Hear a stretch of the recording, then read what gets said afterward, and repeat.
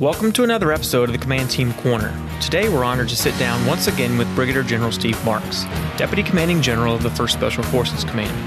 I'll talk to him about some of the books he's been reading and how they've been impacting his thinking, and then we'll transition to talking about his time spent as the U.S. Army Garrison Italy Commander, and how his time in that job has led to a broader leadership approach. So let's get to the show. Sir, I appreciate you taking time out of your busy schedule once again, sit down and talk with us on the Command Team Corner as we engage our command team to your thoughts and the things that are on your mind, get out to the force. So I appreciate you taking the time again today, sir. No, thanks, Dan. You do want to carve out enough space on your calendar so you can have these kind of conversations. And really, the podcast gives us that opportunity to communicate to the formation of potentially 23,000, if hopefully it will resonate at echelon down to the lowest level so that folks can see at least what we're thinking here on the third floor at 1st Special Forces Command.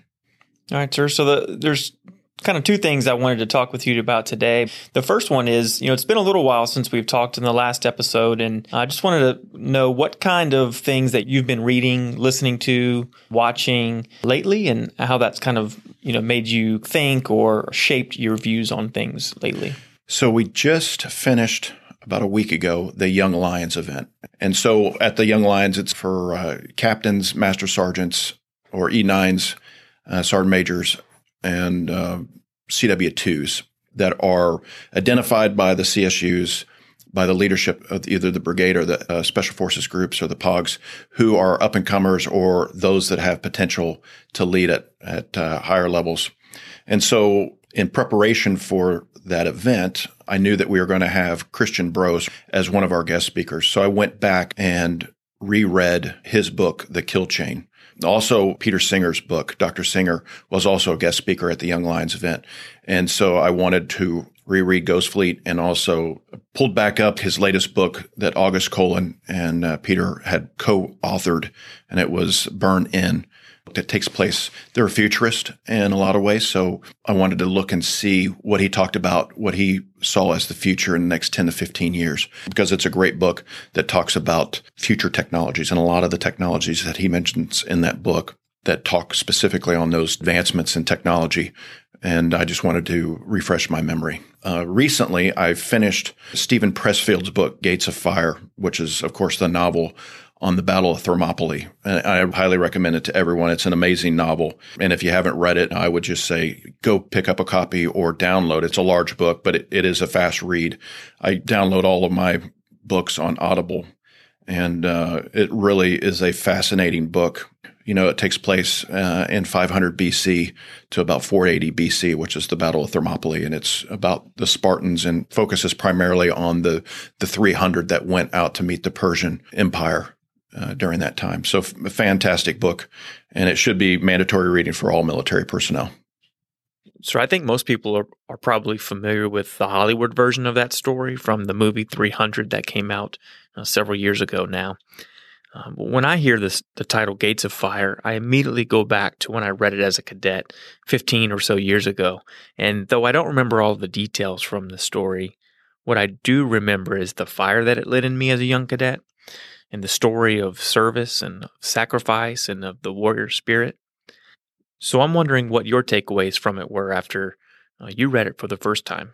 Well, for me, it's a lot about great leadership. They use numerous examples throughout the book. I think it's really would have benefited me more, of course, as a junior officer. I think if you have any passing interest in literature, history, freedom, civics, war, love, hate, or if you like Greece or the Spartans, it's a great book to pick up.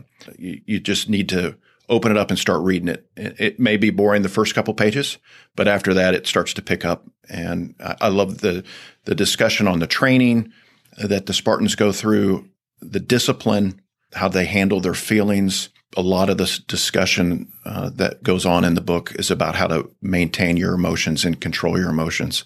And I thought that was a very insightful way that the Spartans conditioned themselves to not only show emotion, but then how to control their emotions. And of course, it leads on to Stoicism, which I'm a fan of. And so I think that for anyone who's interested in any of those topics that I talked about, pick it up, especially if they love history. It's a great book. And you mentioned just prior to this recording, sir, that you were kind of nudged. You've kind of known that you should probably pick up that book for a little while, but were recently nudged by listening to a podcast. Yeah. So from the Green Notebook, they interview Stephen Pressfield. And until I listened to the podcast, I was unaware that Stephen Pressfield started writing later on in life. But one of his first books was The Legend of Bagger Vance that got turned into a movie that Matt Damon starred in. Very good book. He's also a big avid golfer, so he talks about the art of the swing. And then this next book after that for him was The Gates of Fire, and he's written a lot of other books. And then his most recent one is The Man at Arms. He just recently published that back in early March. So there's a lot of goodness in his books, so I recommend you pick it up. Awesome, sir. So we mentioned the From the Green Notebook podcast, and we were just having a little bit of discussion about, it was their podcast with General McChrystal as well. That was interesting conversation about Once an Eagle, kind of relooking that book, I think, over time. Well, that was the insight from General McChrystal and his reflection on that book specifically, because it was something that he would give out to members of his command team when they left the command or they PCS'd. Once an Eagle. And it was an interesting perspective 40 years after he read it as a cadet, or maybe 45 years after he read it as a cadet at West Point back in the 70s, where he initially it's Massengill and Damon. So where as a cadet and probably as a junior officer, he was more aligned with Damon, the leader. But then as time went by, it kind of opened his eyes and his perspective that maybe Massengill was also a great leader. And so I think that his perspective was something that I may need to go back and pick up the book again and take a look at. Mm-hmm. Yeah, I think what he was saying is both, are probably necessary in our Army, right? Great leadership obviously is necessary, but you also need kind of the processes and the staff folks to make things really happen at the organizational level as well. So yeah, that was interesting for me to hear him say that as he kind of reflected back and he's read it over time and right. His thoughts have changed. So, all right, sir, the second thing I was wanting to ask you about today was a couple years ago, you had a job as U.S. Army Garrison Italy Commander. So it got me wondering about your experiences with quote unquote non-standard jobs, or like maybe jobs that aren't maybe the more flashy type command jobs, and just maybe what you were thinking when you got selected for that, and then kind of how it played out in terms of how it shaped you as a leader. So when I was told that I would be the garrison commander in Italy, that was about February of 2015. It was my third choice. So in some ways, I was thankful that I did get my third choice. But I also, as I looked at it, I was like, this is something that's new, completely different. I'm not accustomed to, I don't know anything about being a garrison commander. Some of the emails that I received congratulating me on that day that I was told were from former garrison commanders that were Green Berets. And they told me that it was by far for them the most rewarding command that they had ever had. And so that immediately sparked my interest in knowing more. So I reached out to some folks who up at Carlisle who had written extensively about being a garrison commander and their lessons learned. So I reached out to them via email, and then I gave them a call to talk to them specifically with some follow-up questions. And then I read a couple articles that they'd written at the Army War College just to prepare myself. But I'd also say that whatever position that you go into, if you're firm who you are and you know who you are and you know what you stand for, and some have heard me talk about this in the past on previous podcasts, that having a clear understanding what your purpose is or your life purpose is. And for me, it's living a values-based life, totally focused on family, helping those who can't help themselves. I tied that into what I was going to be doing as a garrison commander. And so I knew that, that this was going to be right up my alley, because I could use my life purpose, my mission, to make others, soldiers and their families, I guess, cope with problems that they may be having, some difficulties they may be having.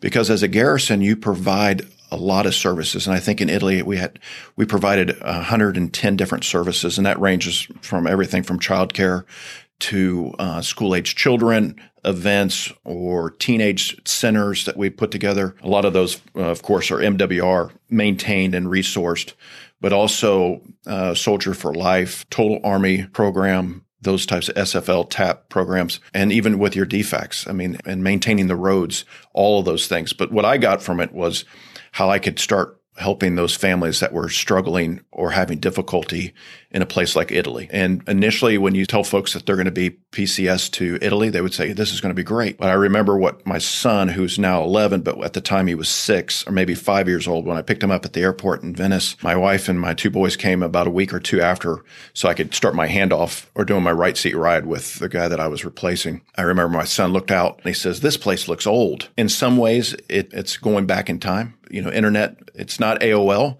where you have the dial sound, but it's fairly close. But a lot of families struggle in Italy. I was probably signing 2 to 3 early return of dependents, which is basically signing off on a document that approved of them, whoever the sponsor was, whoever the soldier was, that their spouse would be returning to the States with their children. And that saddened me because then that kind of told me that in most cases that their marriage was probably over with because of the difficulty that they were having with adjusting to the life in Italy. And so I set upon my time there to change that.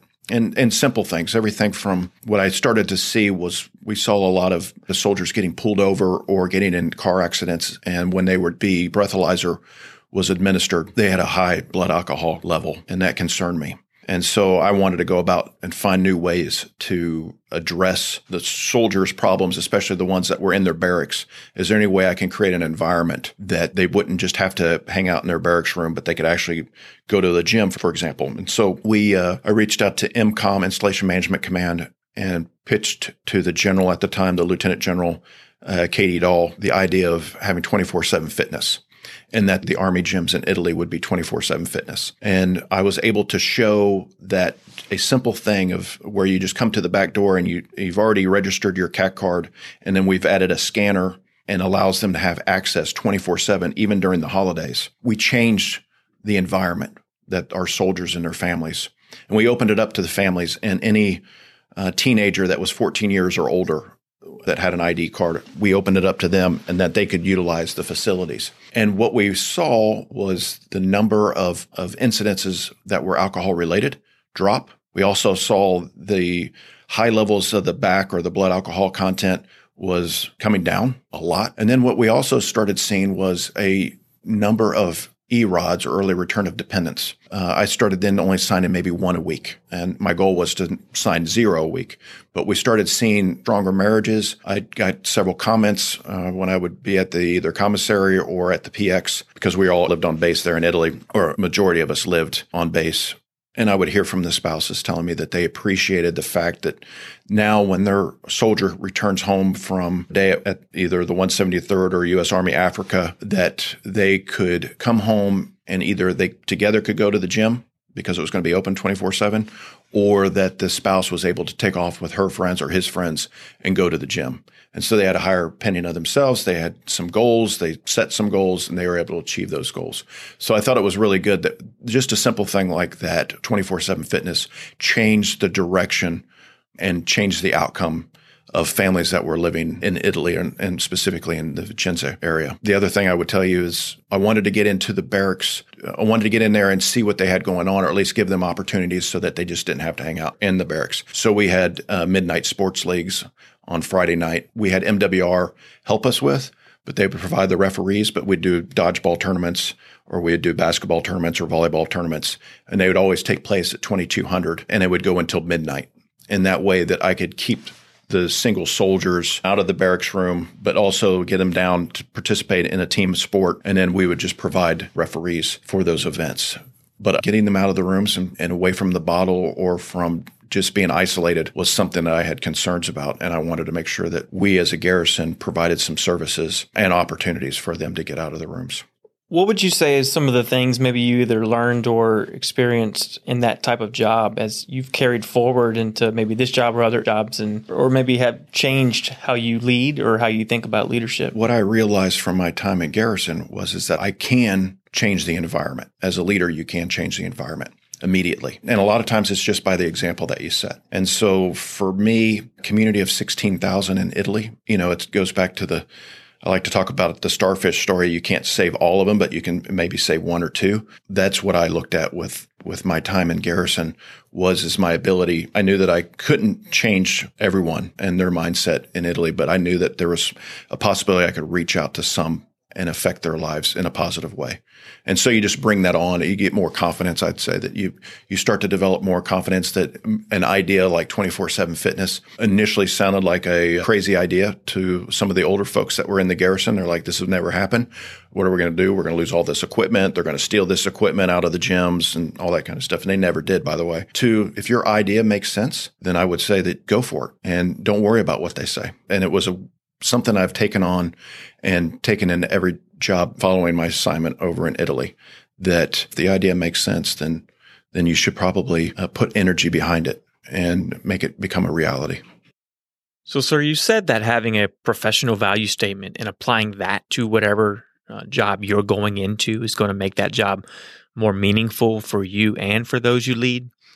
What other advice would you have for someone getting ready to go into a job that they're not that excited about because maybe it's outside of what they think of as their ideal career path? If your next assignment gets you off track and what you have as your ideal perfect career, I would suggest that, one, be open-minded, be an optimist, not a pessimist. Start reaching out to folks who have been in that job previously, get their thoughts, their perspective. Talk to them, educate yourself. I'm amazed, nowadays with everything that's online and all the resources that are out there. And for me, able to watch videos on YouTube and finding someone who's an expert in a career field and then reaching out to them via email or phone call and talking to them and getting their perspective helps settle the soul a little bit. It definitely, any type of anxiety that you have going off to a new job. And a lot of times it's just anxiety because it's something new. And so what you try to do is become more familiar with it. Even though you may have not been in that position before, what you're now trying to do is, how do I quiet the noise? How do I settle myself? How do I get rid of some of this anxiety? And what you have to do is you've got to educate yourself. Dive into the YouTube videos that may have an interesting perspective, or look at manuals, or even all of our Army doctrine helps build that foundation so you can get more familiar with it. And then having that, making sure that you do a right seat, left seat, making sure that you have a good transition is just a way to quiet the noise, because it's the fear of the unknown. And what I'm trying to do is say, hey, you've got to go an extra mile. You've got to go a little bit longer. You've got to go an extra mile and to make sure that you can quiet some of that noise. And that means you got to do a little bit of your own homework. You've got to put a little bit more effort and energy in learning as much as you possibly can about that job. And I'm guessing, what I hear often is what really matters is doing a good job in the job you have, right? And it's not always about getting the right job, but doing well in whatever job you have. Yes. And then it's also figuring out, okay, how do I serve this position to the best of my abilities? How do I bring what makes me unique to this job or this assignment and make it the best and leave it better for everybody else that's coming behind you? All right. Thank you. This has been another episode of the Command Team Corner. If you have topics you'd like to see addressed by the Command Team, let us know on the Commander's blog located on the 1st Special Forces Command's portal page, or send us a DM on Facebook, Instagram, or Twitter. Thanks for listening.